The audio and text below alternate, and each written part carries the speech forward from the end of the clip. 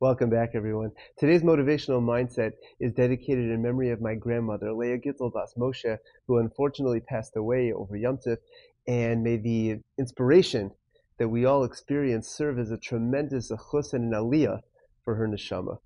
You know, Rabbi Yisachar Fran quotes over a will that was written by a doctor towards the end of his life. Listen to this.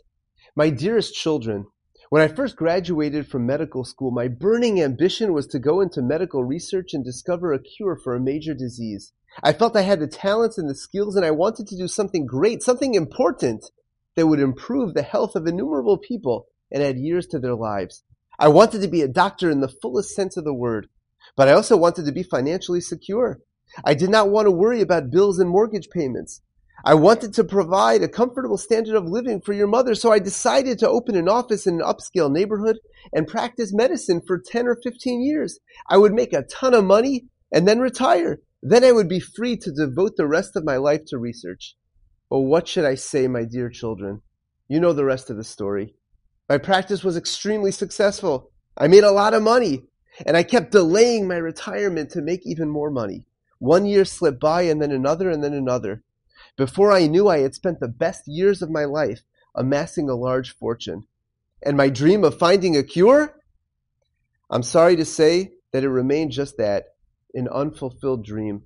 I squandered my best years. I squandered my great talents. I squandered my opportunity to achieve immortality. And for what? For a pot of gold. My dear children, what can I say? The pot of gold I leave to you. It should be enough to free you from financial worry, but do not make my mistake. Do not spend your precious lives fattening that pot of gold.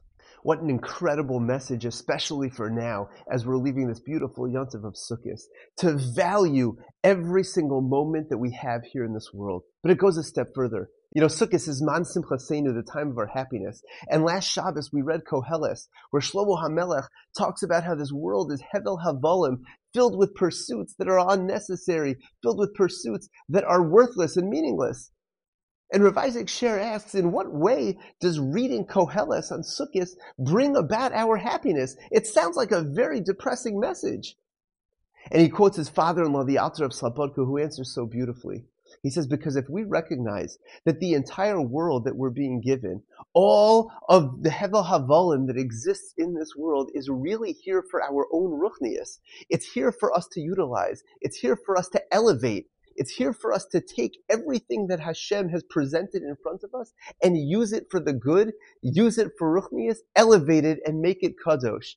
We need to take the lesson of that doctor and utilize our time properly here in this world. Our time for what? Take every single moment that we have here and uplift it and use it for good. When we go back to work after Yom Tov, let us try to think, hey, what am I here for? What can I really accomplish here? Maybe it's to grow in my honesty. Maybe it's to make a Kiddush Hashem with all of my coworkers around me. Maybe it's to show other people how not to speak Lashon Hara in the workplace. Maybe it's to take the challenges that I'm being presented and to really grow in my midah. What brings us to true simcha is having that real recognition that every moment in this world can be utilized for ruchnius, even through the Hevel Havolim, through the things that seem so silly and worthless and petty in this world. We can uplift them. We can utilize them for our growth, for our ruchnius.